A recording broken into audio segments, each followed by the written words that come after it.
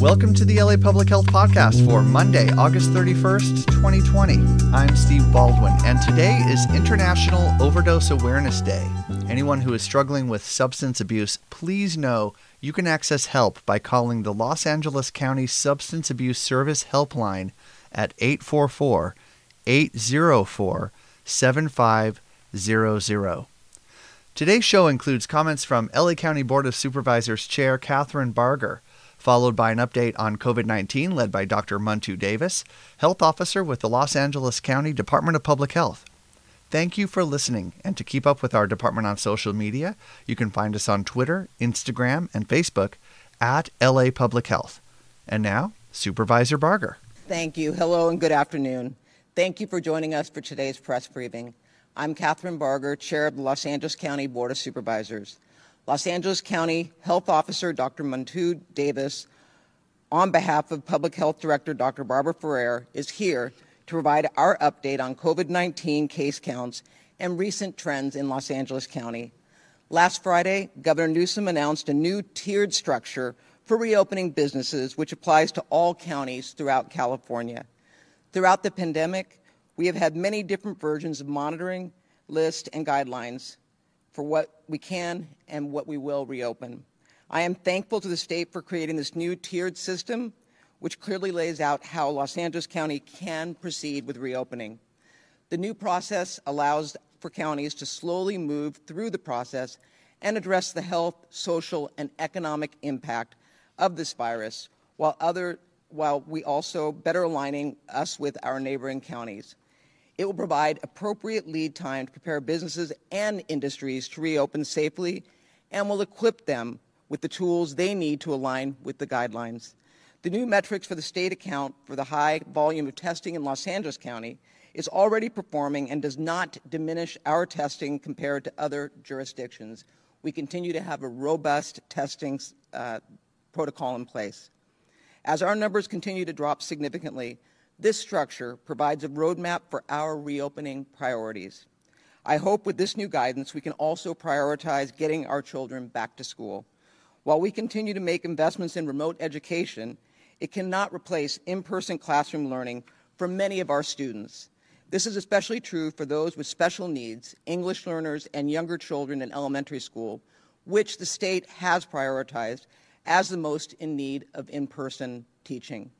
As we continue to face this pandemic, we all have a part to play to keep our community safe and continue to slow the spread. We all know the best way to protect yourselves and those around you is to limit interactions with other people as much as possible and to take precautions to prevent getting COVID when you're interacting with others. This is especially important for people at increased risk of severe illness from COVID-19, which includes individuals 65 and older and those with underlying health conditions to protect themselves from contracting this virus. We encourage everyone to continue to use the tools we know are effective. Wear a face covering, wash your hands, keep 6 feet apart, and stay home if you are feeling ill. As we've navigated this pandemic, businesses have overcome serious challenges. To assist them during this time, the county is providing additional resources and extra support. The LA COVID Fund provides grants between $5,000 and $25,000 for small businesses, micro entrepreneurs, chambers of commerce, nonprofits, with almost $100 million total allocated. The fourth round opens today and will last through this week. Once you apply, you will remain in the system for future rounds and will not need to submit another application.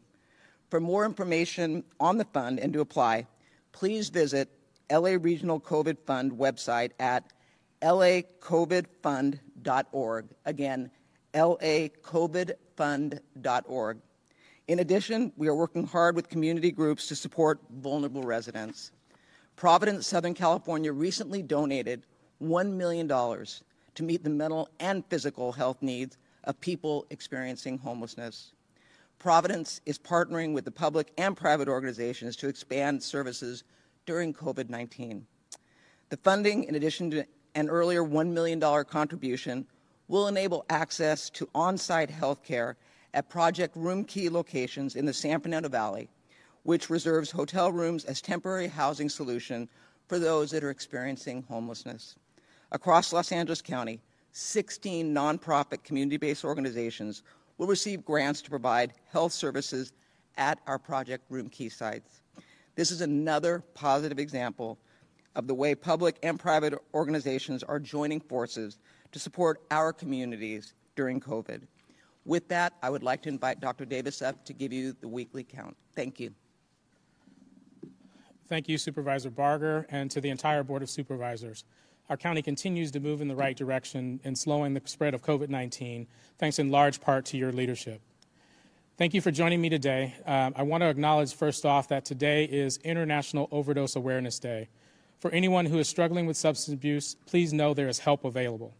You can call the Substance Abuse Service Helpline at 1-844-804-7500 to be connected to help.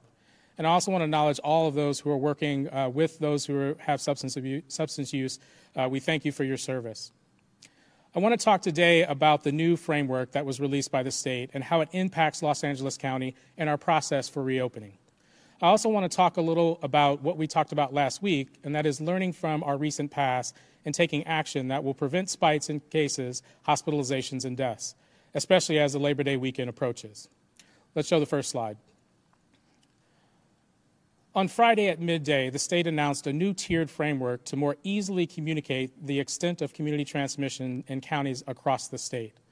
This slide shows a summary of the state's tiers, the indicators they are tracking, and how counties are being classified as having either widespread, substantial, moderate, or minimal spread of COVID-19 virus in their communities. They will use this tier system to guide possible sector reopenings for each county to consider. However, the ultimate decision about sector reopenings will remain under the purview of the county health officer orders that are developed in consultation with our Board of Supervisors. If we can go to the next slide. Los Angeles County is currently in Tier 1, meaning that there continues to be widespread transmission of the virus in the county. Per the state, our current number of 7-day average cases, new cases per day per 100,000 is 13. This is nearly double the threshold for moving up to Tier 2, which requires that we have less than 7 new cases per day per 100,000 population. And even though the county's current test positivity rate of 5% puts us in Tier 2, red, for this metric, when the two metrics fall in different tiers, the state places counties in the most restrictive tier. Hence, Los Angeles County, like most counties in California, has been placed in Tier 1. Our path forward for recovery depends on us being able to reduce community transmission significantly so children and teachers can get back to their classrooms and more people can get back to their jobs with as much safety as possible. To put into perspective our progress in slowing the spread of COVID-19 across our communities, it's helpful to look at the trends line since April. If we can go to the next slide. This graph shows the 7-day number of cases per 100,000 people from April 1st through April 28th. As you can see, in early April, when all businesses except those that were essential were closed, we saw about 400 new cases a day, increasing to about 1,000 cases later in the month.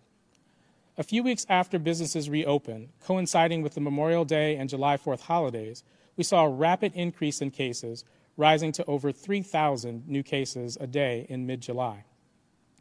Since implementing additional modifications, including moving many activities outdoors and increasing compliance activities at work sites, we have seen that the number of new cases dropped to an average of 1,200 this week, or this past week. While this is good news, we're still seeing a ways to go in terms of too many new cases indicative of widespread. Let's go to the next slide. As we often mention, the test positivity rate is another good indicator of how we're doing at slowing the spread of the virus. In April, our test positivity rate was high at 15% because we were limiting testing to only people who had symptoms and were in high-risk groups. However, testing became far more available over the next couple of months, and our positivity rate dropped to about 5% in May.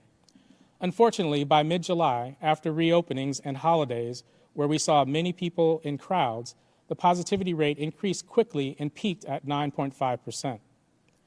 This month, we have seen a return to the test positivity rates we were seeing at their lowest point in late May. On August 22nd, the positivity rate in Los Angeles County was 5%. Again, this is good news, but we're still seeing way too many cases indicative of widespread.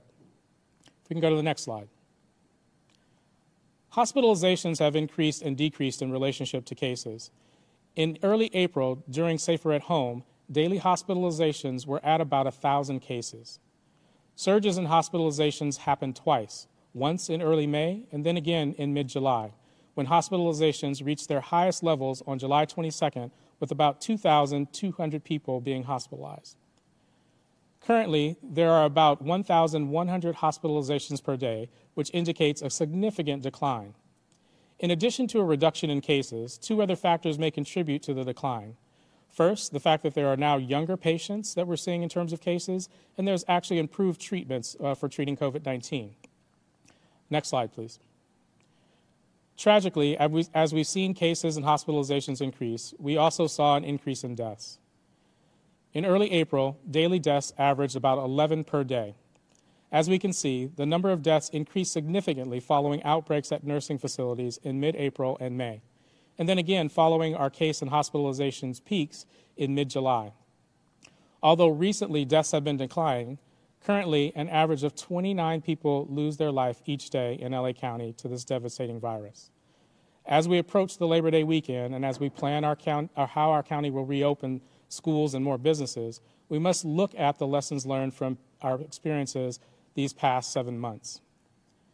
In order for transmission rates to continue to fall, workers need to be protected the entire time they're at work. Our most vulnerable residents in nursing homes need to be safe, and we need to continue to forego our traditional holiday traditions. We know for sure that our holiday gatherings, parties, and cookouts can result in increases in transmissions, hospitalizations, and deaths. The ability for us to reopen more fully relies on everyone doing their part, being smart of their choices, and reducing their risk to exposure of COVID-19 every day. Next, I'll briefly touch upon the trends that we're seeing in skilled nursing facilities. As we consider our approach to reopening, we must consider how people who are most vulnerable to serious illness and death are doing. Since the beginning of the pandemic, people who are 65 and older have been more likely to be hospitalized with COVID-19 when compared to younger people, and sadly have been more likely to die from the disease. Next slide. Across the county, skilled nursing facilities, assisted living facilities, and other congregate housing for elders were sites for early COVID-19 outbreaks, and this was true in LA County as well. In this slide, the green line is all the deaths in LA County, and the blue line is the skilled nursing facility associated deaths. This slide shows a steep climb in COVID-19 deaths among skilled nursing facility residents that peaked in early May and has seen a downward trend since then. It also shows that even though there was a second wave of increased deaths in late July and early August, skilled nursing facility residents have seen no such increase. Instead, skilled nursing facility residents made up only a quarter to a third of daily reported deaths since mid-July. Now I turn to our recovery metrics with a focus on health equity. All along, we have been reporting on data by race and ethnicity and area of poverty. We do this because too often the burden of disease is carried unfairly by people of color and of low-income individuals. If we are explicit about these disproportionate impacts, then we can tailor our response to address them. As we return to lower case rates, hospitalizations, and deaths in the county, and are looking towards reopening schools and businesses, we want to make sure that these improvements are shared by all residents in the county. As you've seen since early on in the pandemic, our communities of color and those in low-income communities are bearing the brunt of the virus, both in terms of infections as well as deaths. We continue to talk about this because the recovery journey won't be complete until we close the gaps, while at the same time improving health outcomes for all. Next slide. This slide is the daily age-adjusted rate of cases by race and ethnicity. The yellow line on top represents the Latino, Latina, or Latinx residents of the county. Just below that is the green line representing Black residents. White residents are represented by the orange line and Asian residents by the blue line. This slide very clearly shows the disproportionate impact of COVID-19 infections among Latino or Latinx residents, particularly through the month of July. However, we also see that this rate has been dropping since mid-July. This is good news. Last week, we saw that Latinx rates at the lowest point since the end of May, and we're hopeful that we will continue to see this downward trend in transmission. If we can go to the next slide. This slide shows the daily cumulative rate by area of poverty. In this slide, the orange line on top represents residents who live in areas with the highest rates of poverty. These residents have had the highest case rates since the beginning of the pandemic and continue to suffer the greatest disease burden compared to all other income groups. By comparison, people who live in areas with the lowest rates of poverty experience less than half the cases when compared to those who live in the highest rate of poverty. Next slide. This slide shows the age-adjusted hospitalization rates by race and ethnicity in the county. Similar to the slide for cases by race and ethnicity, Latino or Latina or Latinx residents, shown here in the yellow line, represent or experienced a steep increase in hospitalizations in July, which had fallen back to pre-June levels by mid-August. Now, Latino, Latina, or Latinx residents have a hospitalization rate that is almost 4 times higher than that of Asian residents, who are shown in blue, and have the lowest rate of hospitalizations in the county. Just below the yellow line is the green line representing Black residents, who did not see the peak in hospitalizations, but have maintained a hospitalization rate that is more than 2 times that of both white and Asian residents. If we can go to the next slide. This slide shows us trends as we relate to deaths in racial and ethnic groups. Again, Latino or Latinx residents, sadly, have also been more likely to die of COVID-19 than other racial or ethnic groups. This chart shows deaths through August 22nd. It shows a steep decline in deaths among Latino or Latinx residents since early August. Again, we're hopeful that this trend will continue. Other racial and ethnic groups have fluctuated over the same period. We see daily deaths among Black residents, shown here in the green line, declining steadily since mid-July. Asian residents, shown in the blue line, increased slightly in July and early August, but seem to have declined again. And the orange line, which represents white residents, has consistently been lower than other racial and ethnic groups. If we can go to the next slide. Finally, I want to highlight the impact of poverty on deaths. Just as case rates are highest for those living in high poverty areas, so tragically are the death rates. This graph shows that individuals who live in areas with the highest rates of poverty, the orange line, have consistently experienced the highest rates of death. Those who live in the poorest areas of the county have a death rate that is more than 4 times that of those in wealthier areas of the county, shown here in the blue line. Today, we're sad to report additional 16 deaths today. 8 of those who died are over the age of 80, and 7 who passed away had underlying health conditions. 2 of those people who died are between the ages of 65 to 79, and 2 who passed away had underlying health conditions. 4 people who died are between the ages of 50 and 64, and 1 of those people had underlying health conditions.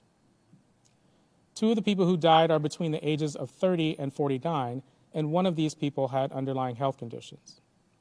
This brings the total deaths to 5,784 in Los Angeles County. Our sincere condolences go out to everyone who is grieving a loved one or a friend who has passed away from COVID-19. Our thoughts are with you as always. 93% of the persons who died from COVID-19 had underlying health conditions. Again, I caution you, that means that 7% were healthy or did not have an underlying health condition. For the 5,443 people who passed away where race and ethnicity were identified, 51% are Latino, Latinx, 24% are white, 15% are Asian, 10% are Black, and less than 1% are Native Hawaiian or Pacific Islander, and 1% identified as another race or ethnicity.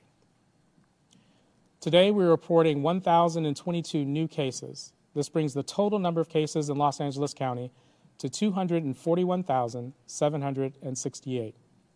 These cases include 10,492 cases reported by our partners in the city of Long Beach and 2,368 cases reported by the city of Pasadena, which have independent city health departments.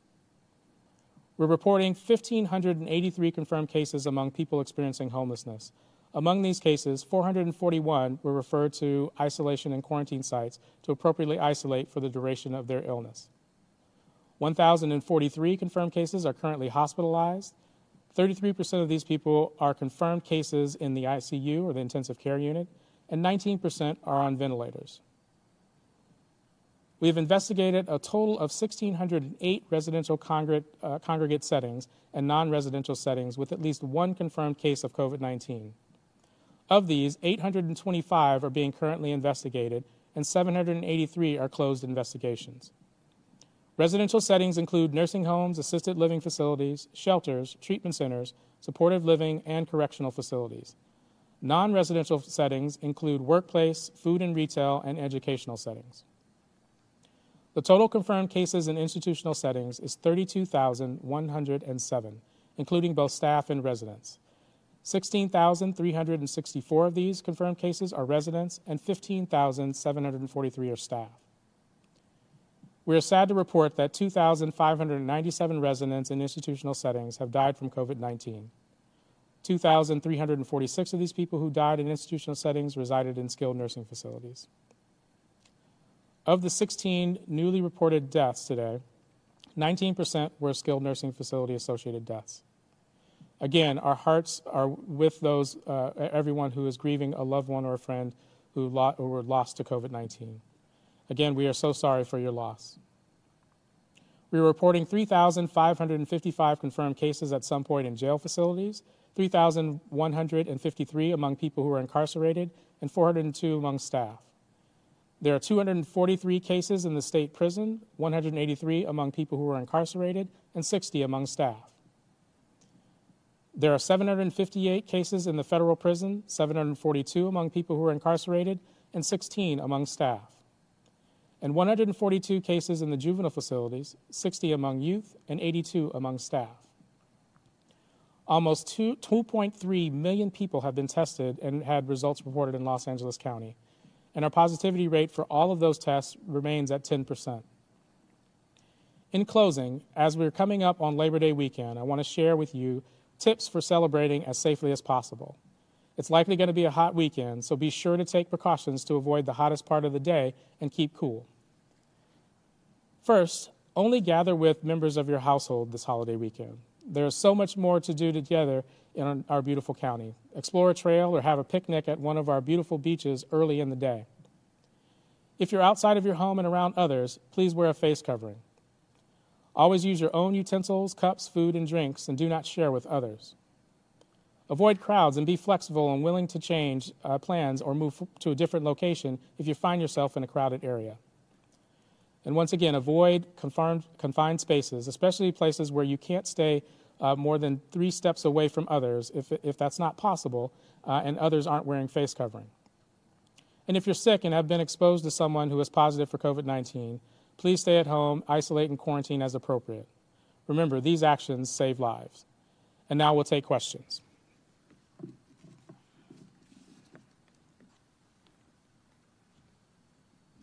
To ask a question over the phone today, you may press 1 and then 0.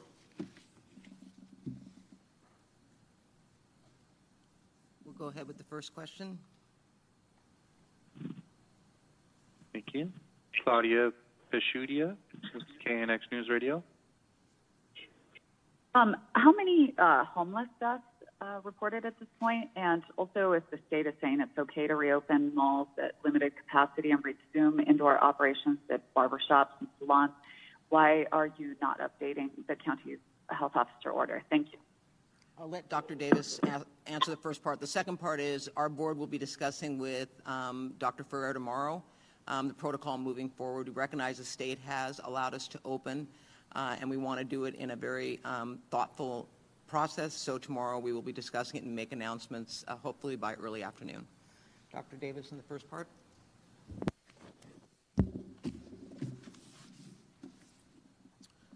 Thanks for the question, Claudia. So we currently have 40 deaths in persons experiencing homelessness. We didn't have any new deaths reported recently, but that's where we are at the moment. Thank you. Next question. That'll come from the line of Colleen Shelby. Please go ahead. Hi, thanks for taking my question. Dr. Davis, you had mentioned last week that county officials had talked to local officials about Labor Day. I'm just wondering if there's any further conversations that have come from that, any concerns that have been raised at the city level, and if LA County plans to make any updated changes this week in regards to beach access or other outdoor activities. Good question. Dr. Davis?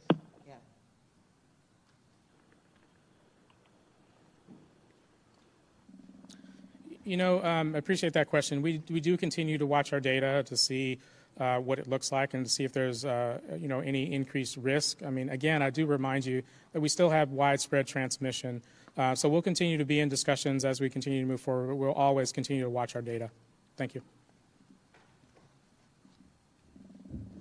Next question, please. Our next question comes from the line of Ryan Carter. Your line is open. Go ahead. Yes, thank you, Doctor. This is Ryan here at the Daily News. It's been reported today that the new White House public health advisor has been pushing the idea of herd immunity policy. And I wondered if you can kind of remind us where LA County Public Health stands on herd immunity. And the second question is just on schools. I wasn't fully clear about what the new state guidance means for how long schools would have to wait to reopen. Thank you.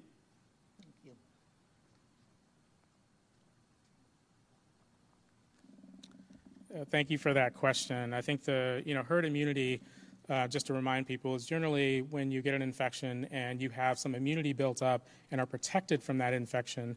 Having a certain percentage of people inside of our county who have already had the infection and have that natural protection is what we're talking about in terms of herd immunity. I don't think that we have, and there's been some evidence that people can be reinfected. We've had one case inside of the U.S. That is pretty convincing that there is the possibility of being reinfected with this virus. So at this point, I think the question of herd immunity remains to be seen, and we have to continue to look at that data. In terms of schools, the waiver program is still available to us. It is also still available, the guidance related to small cohorting of schools. And all of that, again, will be discussed with our board as we think about where we are with cases and what we will need to do moving forward. But in general, what I will say that when you're in a tier related to the tiered framework that the state has put out, you're intended to be in that tier for at least 3 weeks before you can change. And that is, again, to see how your data changes as you move forward with any changes inside of your jurisdiction, but really to pay attention to what's happening and be able to adjust as needed. Thank you. One more question, please. We'll go to the line of Jackie Fortier. Please go ahead. Go ahead, Jackie. Hi. Dr. Davis, you said enforcement at workplaces was one of the reasons that cases have decreased. Do you think that there should be fines levied against people who don't wear masks in public in LA County, especially coming up with the holiday weekend? Do you think mask enforcement should be stricter in public spaces?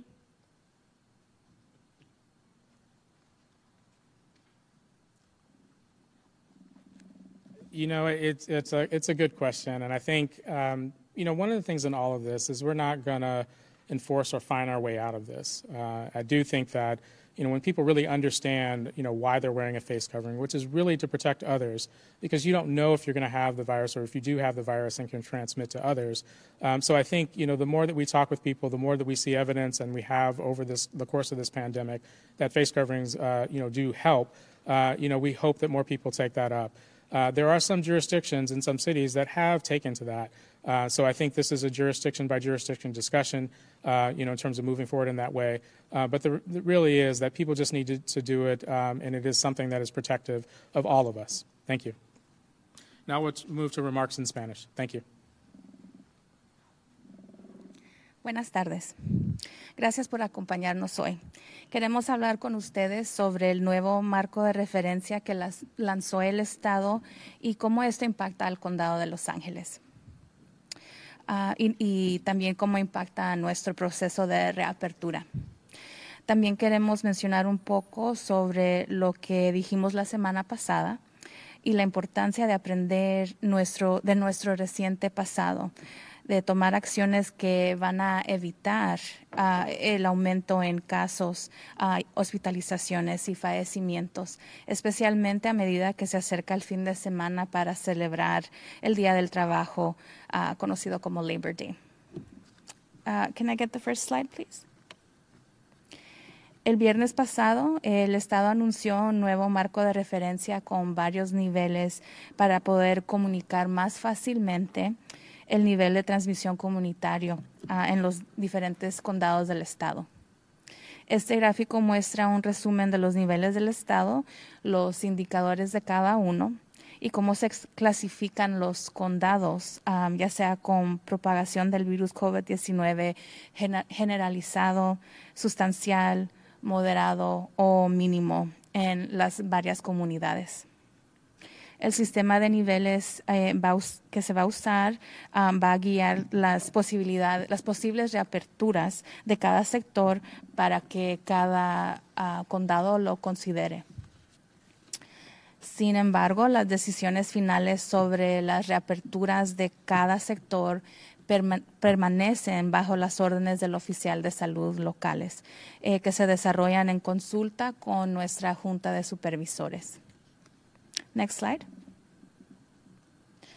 El condado de Los Ángeles se encuentra actualmente en el nivel número 1, lo que significa que continúa habiendo una transmisión generalizada del virus en el condado. Nuestro número actual de casos nuevos por cada 100,000 personas es 13, y esto es casi el doble del inicio para pasar al nivel 2, puesto que se requiere que tengamos menos de 7 casos nuevos por día por cada 100,000 habitantes. Y aunque la tasa actual de positividad de las pruebas del condado de Los Ángeles del 5% nos coloca en el nivel 2, cuando los dos datos caen en niveles diferentes, el Estado coloca a los condados en el nivel más restrictivo. Por lo tanto, el condado de Los Ángeles, como la mayoría de los condados en el estado de California, sigue en el nivel 1. Nuestro camino hacia la recuperación depende de que podamos reducir la transmisión comunitaria de manera significativa para que los niños y los maestros puedan regresar a sus aulas de clases y los empleados puedan regresar a sus trabajos con la mayor seguridad posible. Para poner en perspectiva nuestro progreso en frenar la propagación de COVID-19 en nuestras comunidades, es útil observar las líneas de tendencia desde abril. Next slide. Este gráfico muestra el número de casos de 7 días por cada 100,000 personas, desde el 1 de abril hasta el 28 de agosto. Como puede ver, a principios de abril, cuando estaban cerrados todos los negocios, excepto los que eran esenciales, vimos alrededor de 400 casos nuevos por día, aumentando alrededor de 1,000 casos diarios a través del mes. Unas semanas después de la reapertura de los negocios, coincidiendo con el feriado de Memorial Day y las vacaciones del 4 de julio, vimos un rápido aumento de casos, llegando a más de 3,000 casos nuevos por cada día a mediados de julio. Desde que se implementaron modificaciones adicionales, incluido el traslado de muchas actividades al aire libre y el aumento de las actividades de cumplimiento en los lugares de trabajo, hemos visto que el número de casos nuevos se redujo a un promedio de 1,200 la semana pasada. Como podemos observar, esta es una buena noticia y todavía estamos viendo demasiados casos nuevos, lo que indica una propagación generalizada. Next slide, please. Como hemos mencionado, la tasa de positividad de la prueba de COVID-19 es otro buen indicador de cómo estamos haciendo para frenar la propagación del virus. En abril, nuestra tasa de positividad de la prueba fue alta del 15% porque limitamos las pruebas a solo las personas que tenían síntomas y estaban en grupos de alto riesgo. Sin embargo, las pruebas estuvieron mucho más disponibles durante los siguientes 2 meses y nuestra tasa de positividad se redujo a alrededor del 5% en mayo. Desafortunadamente, a mediados de julio, después de las reaperturas y las vacaciones en las que vimos multitudes de personas, la tasa de positividad aumentó rápidamente y alcanzó un máximo del 9.5%. Este mes hemos visto un regreso a las tasas de positividad de pruebas que estábamos viendo en su punto más bajo a fines de mayo. El 22 de agosto, la tasa de positividad en el condado de Los Ángeles fue del 5%. Next slide. Las hospitalizaciones han aumentado y disminuido al lado de los casos. A principios de abril, durante el periodo de más seguros en casa, las hospitalizaciones diarias eran de aproximadamente 1,000 casos. Los aumentos repentinos de hospitalizaciones ocurrieron 2 veces, una vez a principios de mayo y luego nuevamente a mediados de julio, cuando las hospitalizaciones alcanzaron sus niveles más altas el 22 de julio con unas 2,200 personas hospitalizadas. Cabe destacar que actualmente hay alrededor de 1,100 hospitalizaciones por día, lo que indica una disminución significativa. Además, la reducción de los casos, otros 2 factores pueden contribuir a las reducciones, a pacientes más jóvenes y tratamientos mejorados. Next slide, please. Trágicamente, así como vimos aumentar los casos y las hospitalizaciones, también vimos un aumento en los fallecimientos. A principios de abril, los fallecimientos diarios llegaron a un promedio de alrededor de 11 por día. Como podemos ver, el número de fallecimientos aumentó significativamente después de los brotes en centros de enfermería a mediados de abril y mayo. Y nuevamente después de nuestro aumento repentino de casos y hospitalizaciones a mediados de julio. Aunque recientemente los fallecimientos han ido disminuyendo, en la actualidad un promedio de 29 personas pierde la vida cada día en el condado de Los Ángeles a causa de este devastador virus. A medida que nos acercamos al fin de semana festivo, y a la vez planeamos cómo nuestro condado reabrirá escuelas y más negocios, debemos analizar las lecciones de nuestras experiencias durante los últimos 7 meses. Para que las tasas de transmisión sigan bajando, los trabajadores deben estar protegidos durante todo el tiempo que estén en el trabajo. Y nuestros residentes más vulnerables en hogares de ancianos deben estar seguros y debemos seguir entendiendo que no podemos tener nuestras celebraciones como las eran antes de la pandemia. Y sabemos con certeza que nuestras reuniones festivas, fiestas y comidas al aire libre resultan en aumentos en la transmisión, hospitalizaciones y fallecimientos.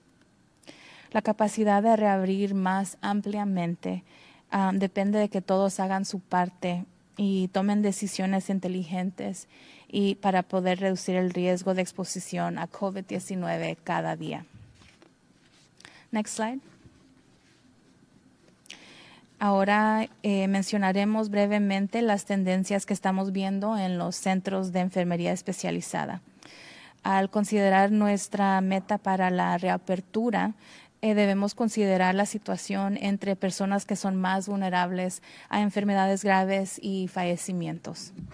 Desde el comienzo de la pandemia, las personas de 65 años o más han tenido mayor riesgo de ser hospitalizadas con COVID-19 en comparación con las personas más jóvenes y lamentablemente han tenido más probabilidades de morir a causa de la enfermedad.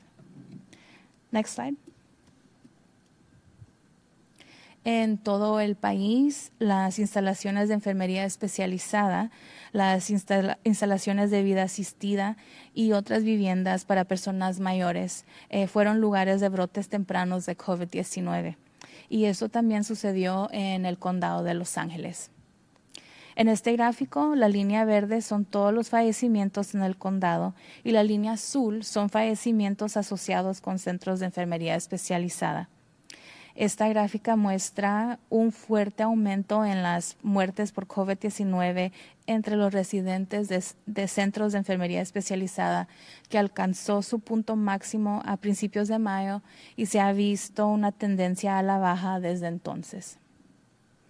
Además, podemos observar que a pesar de que hubo una segunda ola de aumento de fallecimientos a fines de julio, principios de agosto, los residentes de los centros de enfermería especializados no han visto ese mismo aumento. Sin embargo, los residentes de estos centros tuvieron una representación entre un cuarto y un tercio de los fallecimientos diarios reportados desde mediados de julio. Ahora pasaremos a nuestros datos de recuperación con un enfoque en la igualdad de la salud. Como ustedes han podido observar, hemos estado reportando datos por raza, etnicidad y pobreza por área. Queremos mencionar que hacemos esto porque con demasiada frecuencia las personas de diversidad étnica y las personas de bajos ingresos son víctimas injustas de esta enfermedad. Si somos claros sobre estos impactos, podemos adaptar nuestra respuesta para abordarlos. A medida que volvemos a tasas más bajas de casos, hospitalizaciones y fallecimientos en el condado y estamos en camino hacia la reapertura de escuelas y negocios, queremos asegurarnos de que estas mejoras sean compartidas por todos los residentes del condado. Y como ha visto desde el comienzo de la pandemia, nuestras comunidades de diversas etnicidades, especialmente afroamericanos y latinos, y las de las comunidades de bajos ingresos, están sufriendo la peor parte de este virus, tanto en términos de infecciones como de fallecimientos. Continuamos enfocándonos en este tema porque el viaje hacia la recuperación no estará completo hasta que cerremos estas brechas y al mismo tiempo mejoremos los resultados de salud para todos. Next slide. Esta gráfica es la tasa diaria de casos ajustados por edad, por raza, etnicidad. La línea amarilla representa a los residentes latinos del condado, la línea verde que representa a los residentes afroamericanos y los residentes blancos están representados por la línea anaranjada, los residentes asiáticos por la línea azul. Este gráfico muestra muy claramente el impacto desproporcionado de las infecciones por COVID-19 entre los residentes latinos, particularmente durante el mes de julio. Sin embargo, también vemos que esta tasa viene cayendo desde mediados de julio. Estos son buenas noticias y la semana pasada vemos las tasas de latinos en el punto más bajo desde fines de mayo y tenemos la esperanza de seguir viendo esta tendencia a la baja en la transmisión. Next slide. Este gráfico muestra la tasa de casos diarios por área de pobreza. En este gráfico, la línea anaranjada representa a los residentes que viven en áreas con las tasas más altas de pobreza. Estos residentes han tenido las tasas de casos más altos desde el comienzo de la pandemia y continúan sufriendo la mayor carga de enfermedad en comparación con todos los demás grupos de ingresos. En comparación, las personas que viven en áreas con las tasas más bajas de pobreza experimentan menos de la mitad de los casos en comparación con las que viven en las áreas más pobres. Next slide, please. Este gráfico muestra las tasas de hospitalización ajustadas por edad, por raza, etnicidad en el condado. Similar al gráfico anterior, residentes latinos que se muestran aquí como la línea amarilla, los residentes latinos experimentaron un fuerte aumento en las hospitalizaciones en julio, que había vuelto a los niveles anteriores a junio a mediados de agosto. Ahora los residentes latinos tienen una tasa de hospitalización que es casi 4 veces mayor que la de los residentes asiáticos, que se muestran en la línea azul y tienen la tasa de hospitalización más baja del condado. Justo debajo de la línea amarilla está la línea verde, que representa a los residentes afroamericanos que no vieron el aumento de hospitalizaciones, pero han mantenido una tasa que es más de 2 veces mayor que la de los residentes blancos y asiáticos. Next slide, please. Este gráfico nos muestra las tendencias relacionadas con las muertes y los grupos étnicos y raciales. Una vez más, los residentes latinos lamentablemente también han tenido más probabilidades de morir por COVID-19 que otros grupos raciales y étnicos. Este gráfico muestra que los fallecimientos hasta el 22 de agosto y podemos observar una fuerte disminución en los fallecimientos entre los residentes latinos desde principios de agosto. Esperamos que esta tendencia continúe. Otros grupos raciales y étnicos han fluctuado durante el mismo periodo. Vemos que los fallecimientos diarios entre los residentes afroamericanos, que se muestran aquí en la línea verde, disminuyen de manera constante desde mediados de julio. Los residentes asiáticos, que se muestran en azul, aumentaron ligeramente en julio y a principios de agosto, pero parecen haber vuelto a disminuir. Y la línea anaranjada, que representa a los residentes blancos, ha sido consistentemente más baja que las de otros grupos raciales y étnicos. Next slide, please. Y finalmente queremos resaltar el impacto de la pobreza en los fallecimientos. Así como las tasas de casos son más altas para las personas que viven en áreas de alta pobreza, también lo son trágicamente las tasas de mortalidad. Este gráfico muestra que las personas que viven en las áreas con las tasas más altas de pobreza, la línea anaranjada, han experimentado consistentemente las tasas más altas de fallecimientos. Y aquellos que viven en las áreas más pobres del condado tienen una tasa de mortalidad que es más de 4 veces mayor que la de los que viven en áreas más ricas del condado, que se muestra aquí en la línea azul. Y ahora para el informe diario. Nos da tristeza reportar 16 fallecimientos más el día de hoy. Esto eleva el número total de fallecimientos a 5,784 en el condado de Los Ángeles. Nuestro más sentido pésame para todos los que están en duelo. El 93% de las personas que han fallecido a causa de COVID-19 tenían problemas delicados de salud. De las 5,443 personas que han fallecido en las que se identificó la raza etnicidad, el 51% son latinos, el 24% son blancos, el 15% son asiáticos, el 10% son afroamericanos, menos de 1% son nativos de Hawái o de las islas del Pacífico, y el 1% se identificó con otra raza de etnicidad. Hoy también estamos reportando 1,022 casos nuevos. Esto eleva el número total de casos en el condado de Los Ángeles a 241,768. Estamos reportando 1,583 casos confirmados entre personas sin hogar. Entre estos casos, 441 fueron remitidos a sitios de aislamiento y cuarentena. Y actualmente se encuentran hospitalizados 1,043 casos confirmados.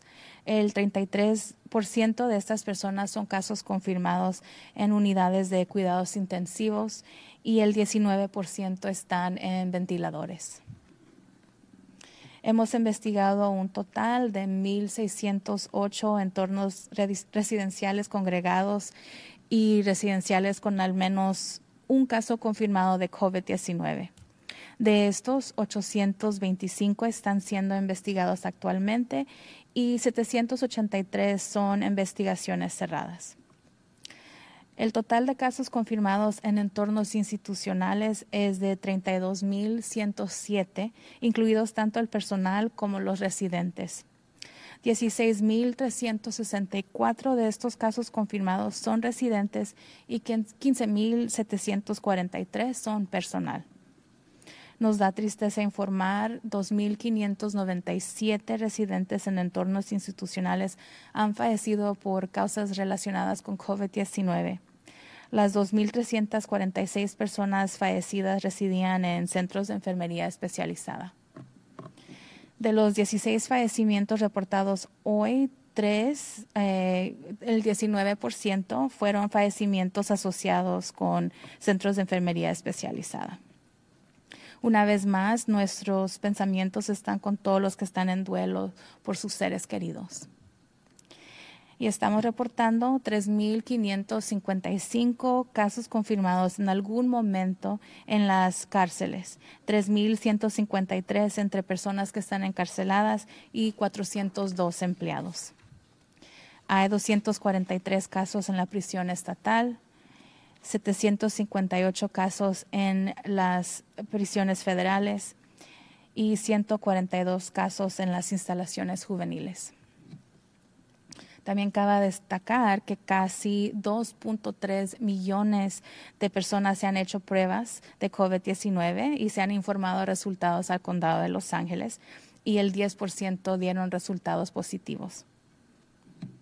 Y para terminar, como nos acercamos al fin de semana festivo, queremos compartir con ustedes algunos consejos para celebrar de la manera más segura posible. Es probable que sea un fin de semana caluroso, así que asegúrese de tomar precauciones para evitar la parte más calurosa del día y mantenerse fresco. Thank you. Primero, reúnase con miembros de su hogar este fin de semana festivo. Hay mucho que hacer juntos en nuestro hermoso condado. Explore los senderos junto con la familia o haga un picnic en una de nuestras hermosas playas temprano en el día. Y si se encuentra fuera de su casa y cerca de otras personas, por favor, use una cubierta de tela para la cara. Utilice siempre sus propios utensilios, vasos, alimentos y bebidas. No los comparta con otras personas, aunque sean miembros de su hogar. Y evite las multitudes si sea flexible y esté dispuesto a cambiarse de ubicación si se encuentra en un área con muchas otras personas a su alrededor. Evite los espacios confinados, especialmente en algún lugar donde el distanciamiento físico no es posible y las personas no estén usando las cubiertas de tela para la cara. Y si está enfermo o ha estado expuesto a alguien que sea positivo por COVID-19, aíslese o póngase en cuarentena según corresponda. Y nuestro último consejo es que por favor recuerde que todas estas acciones salvan vidas. And now we'll go ahead and take questions in Spanish. We'll go to the line of Stephanie Bradford. Please go ahead. Hola, ¿cómo están? Stephanie Bradford con Univision. A pesar de que el gobernador anunció obviamente la reapertura de algunas cosas aquí en el condado, los salones de belleza aún, según Garcetti, aún tienen que continuar cerrados y operando a las afueras. ¿Por qué esta decisión y cuándo se podría de pronto ver una apertura de los salones de belleza? Uh-huh. Muchas gracias, Stephanie, por esa pregunta. Sí, es cierto, no todos los sectores van a volver a abrir. Como mencionamos actualmente, hay varios niveles basado en el riesgo de transmisión, así que ciertos sectores van a seguir operando afuera. También se toman en cuenta los datos locales, así que eso es lo que está pasando aquí en Los Ángeles también. Y no solo eso, aunque tengan permiso para reabrir del estado, aquí en el condado de Los Ángeles seguimos utilizando nuestros datos locales, igual que teniendo conversaciones con nuestra junta de supervisores para asegurarnos que cualquier decisión que se tome en el condado de Los Ángeles sea la más segura para los empleados, para los clientes, para todas las personas que viven en el condado. Así que vamos a tener que tener paciencia y seguir utilizando los datos que tenemos al frente. Okay. And now we'll go ahead and move on to remarks in Armenian. Բարի օր բոլորին։ Շնորհակալություն վերահսկիչ Բարգերին եւ վերահսկիչ հանձնաժողովի ամբողջ կազմին։ COVID-19-ի տարածումը դանդաղեցնելու մեր վարչաշրջանը շարունակում է ընթանալ ճիշտ ուղղությամբ, մեծապես շնորհիվ ձեր ղեկավարության։ Շնորհակալ եմ, որ այսօր միացաք ինձ։ Ես ուզում եմ ձեզ հետ խոսել նահանգի կողմից ընդունված նոր ուղեցույցի մասին, թե ինչպես է այն ազդում Լոս Անջելես շրջանի վերաբացման գործընթացի վրա։ Ես նաև ուզում եմ մի փոքր խոսել, ինչպես դա արեցինք անցյալ շաբաթ, դասեր քաղելով մեր անցյալից եւ ձեռնարկելով գործողություններ, որոնք կկանխեն դեպքերի, հոսպիտալացման եւ մահվան դեպքերի կտրուկ աճը, հատկապես տոնական հանգստյան օրերի մոտենալուն պես։ Ուրբաթ օրը նահանգապետը հայտարարեց, որ մակարդակավորված շրջանակ, որը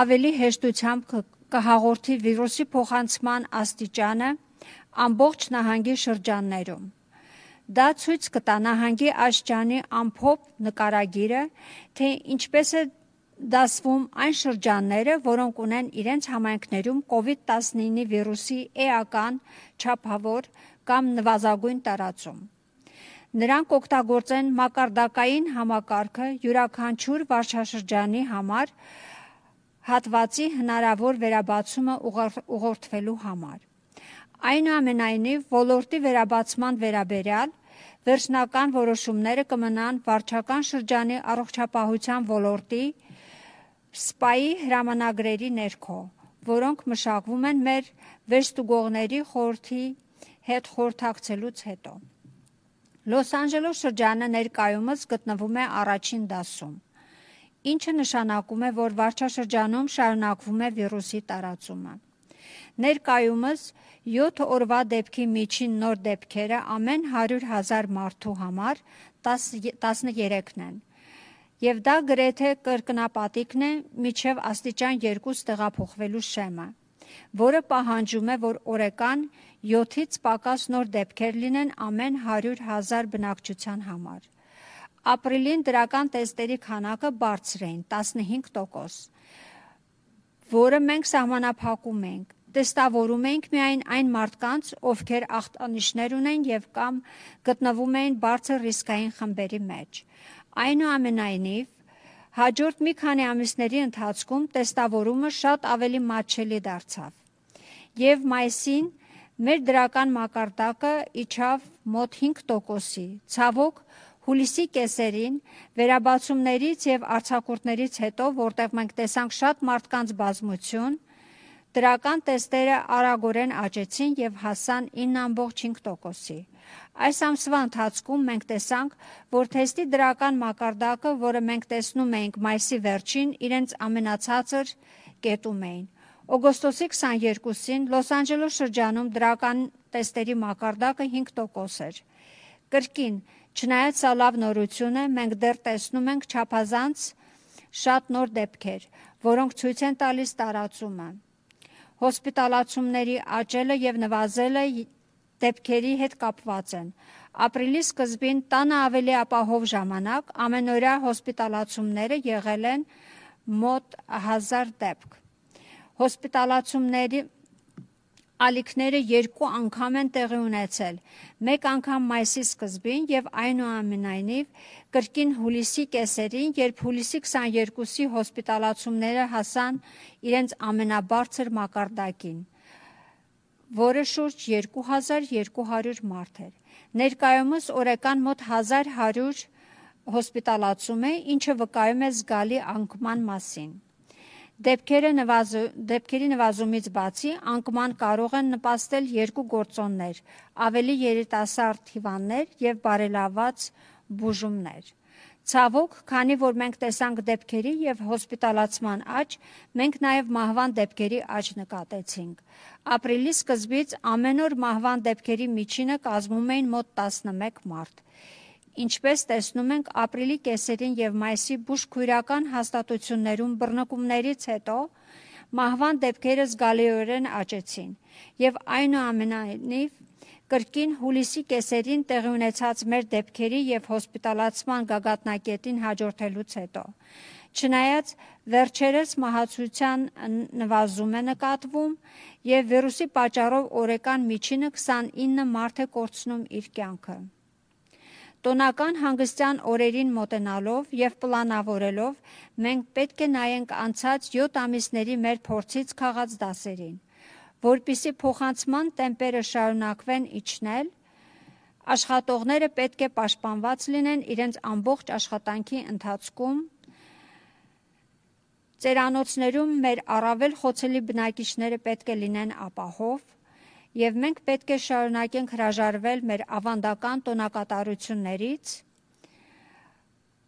երեկույթներից եւ ճաշ պատրաստելուց, որը կարող է հանգեցնել փոխանցման աճի, հոսպիտալացման եւ մահվան։ Մեզ համար ավելի առավել լիարժեք բացելու կարողությունը կախված է յուրաքանչյուրից, ով իր հերթին կատարում է իր մասը, խելացի եւ ընտրության հարցում եւ նվազեցնում է COVID-19-ի ազդեցության ռիսկը ամեն օր։ Ներկա իրավիճակը հետեւյալն է։ Այսօր ցավով հայտնում ենք եւս 16 մահվան մասին։ Այս մարդկանցից 8-ը 80 տարեկանից բարձր են, որոնցից 7-ը ունեցել են ուղեկցող առողջական խնդիրներ։ 4 անձի տարիքը 50-ից 64-ն է եւ մեկը ունեցել է ուղեկցող առողջական խնդիր։ Երկուսը 65 տարեկանից 79 են, որոնցից երկուսն էլ ունեցել են ուղեկցող առողջական խնդիրներ։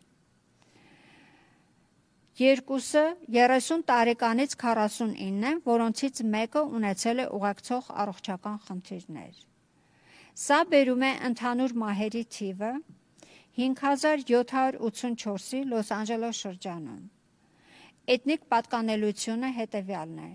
51% լատինեքս, 24% սպիտակ, 15% ասիական, 10% աֆրոամերիկացիներ, 1% հավայան եւ 1% այլ ռասա էթնիկ խումբ։ COVID-19-ով մահացած անձանց 93%-ը ունեցել են ուղեկցող առողջական խնդիրներ, ինչը կարևորում է այն անձանց, ովքեր առողջության լուրջ խնդիրներ ունեն, մնալ տանը եւ խուսափել սերտ կապերից։ Այսօր մենք հայտնում ենք 1022 նոր դեպքերի մասին, եւ սա բերում է Լոս Անջելես շրջանի դրական դեպքերի ընդհանուր թիվը 241768-ի։ Այս դեպքերը ներառում են Լոնգ Բիչ քաղաքում մեր գործընկերների կողմից գրանցված 10492 դեպքեր, իսկ Փասեդենա քաղաքի կողմից գրանցված 2368 դեպքեր, որոնք ունեն անկախ առողջապահական բաժանմունքներ։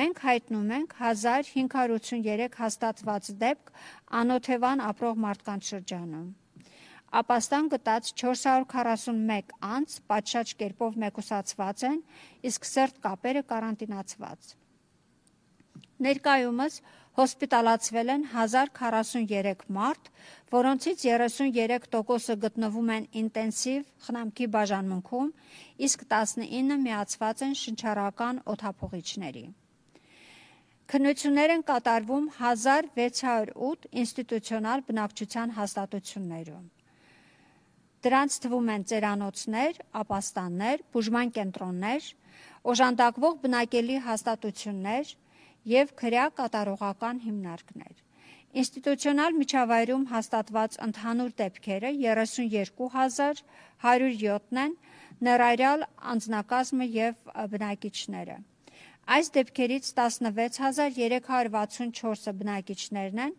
եւ 15743-ը անձնակազմ։ Ցավով ենք հայտնում, որ 2597 մարդ, ովքեր ապրում են ինստիտուցիոնալ պայմաններում, մահացել են COVID-19-ից։ Ինստիտուցիոնալ միջավայրում բնակվող մահացածների 2346 բնակիչ բնակվում էր հմուտ բուժքույրական հաստատություններում։ Մենք զեկուցում ենք, որ հաստատված 3555 դեպք արձանագրվել է քրյա կատարողական հիմնարկներում, 3153 դատապարտյալ եւ 402 աշխատակազմ, 243 դեպք նահանգային բանտերում, 183 բանտարկյալ եւ 60 աշխատակազմ, 758 դեպք ֆեդերալ բանտերում, 742 բանտարկյալ եւ 16 աշխատակազմ,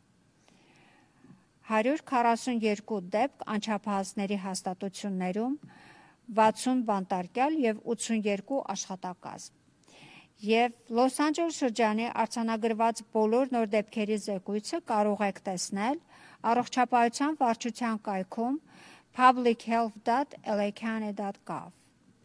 Ավելի քան 2.3 միլիոն մարդ տեստավորվել են եւ արդյունքները զեկուցվել են Լոս Անջելես շրջան, որից 10%-ը դրական են։ Վերջում, երբ մոտենում ենք աշխատանքի օրվա հանգստյան օրերին, ես ուզում եմ ձեզ հետ կիսվել հնարավորինս անվտանգ տոնելու խորհուրդներով։ Հավանաբար շոկ հանգստյան օր կլինի, այնպես որ համոզվեք, որ նախազգուշական միջոցներ ձեռնարկեք օրվա ամենաթեժ հատվածից խուսափելու եւ զովանալու համար։ Նախ հանգստյան օրերին հավաքվեք միայն ձեր ընտանիքների հետ։ Մեր գեղեցիկ շրջանում այնքան շատ բան կա անելու։ Արշավ ուսումնասիրեք կամ պիկնիկ անցկացրեք մեր գեղեցիկ լողափներից մեկում վաղ օրը։ Եթե ձեր տանից դուրս եք եւ ուրիշների շրջապատում եք, խնդրում ենք հագնել դեմքի կտորից ծածկոցներ։ Միշտ օգտագործեք ձեր սեփական սպասքը, բաժակները, սնունդը եւ խմիչքը։ Մի կիսվեք ուրիշների հետ։ Խուսափեք մարդկանց բազմությունից եւ եղեք ճկուն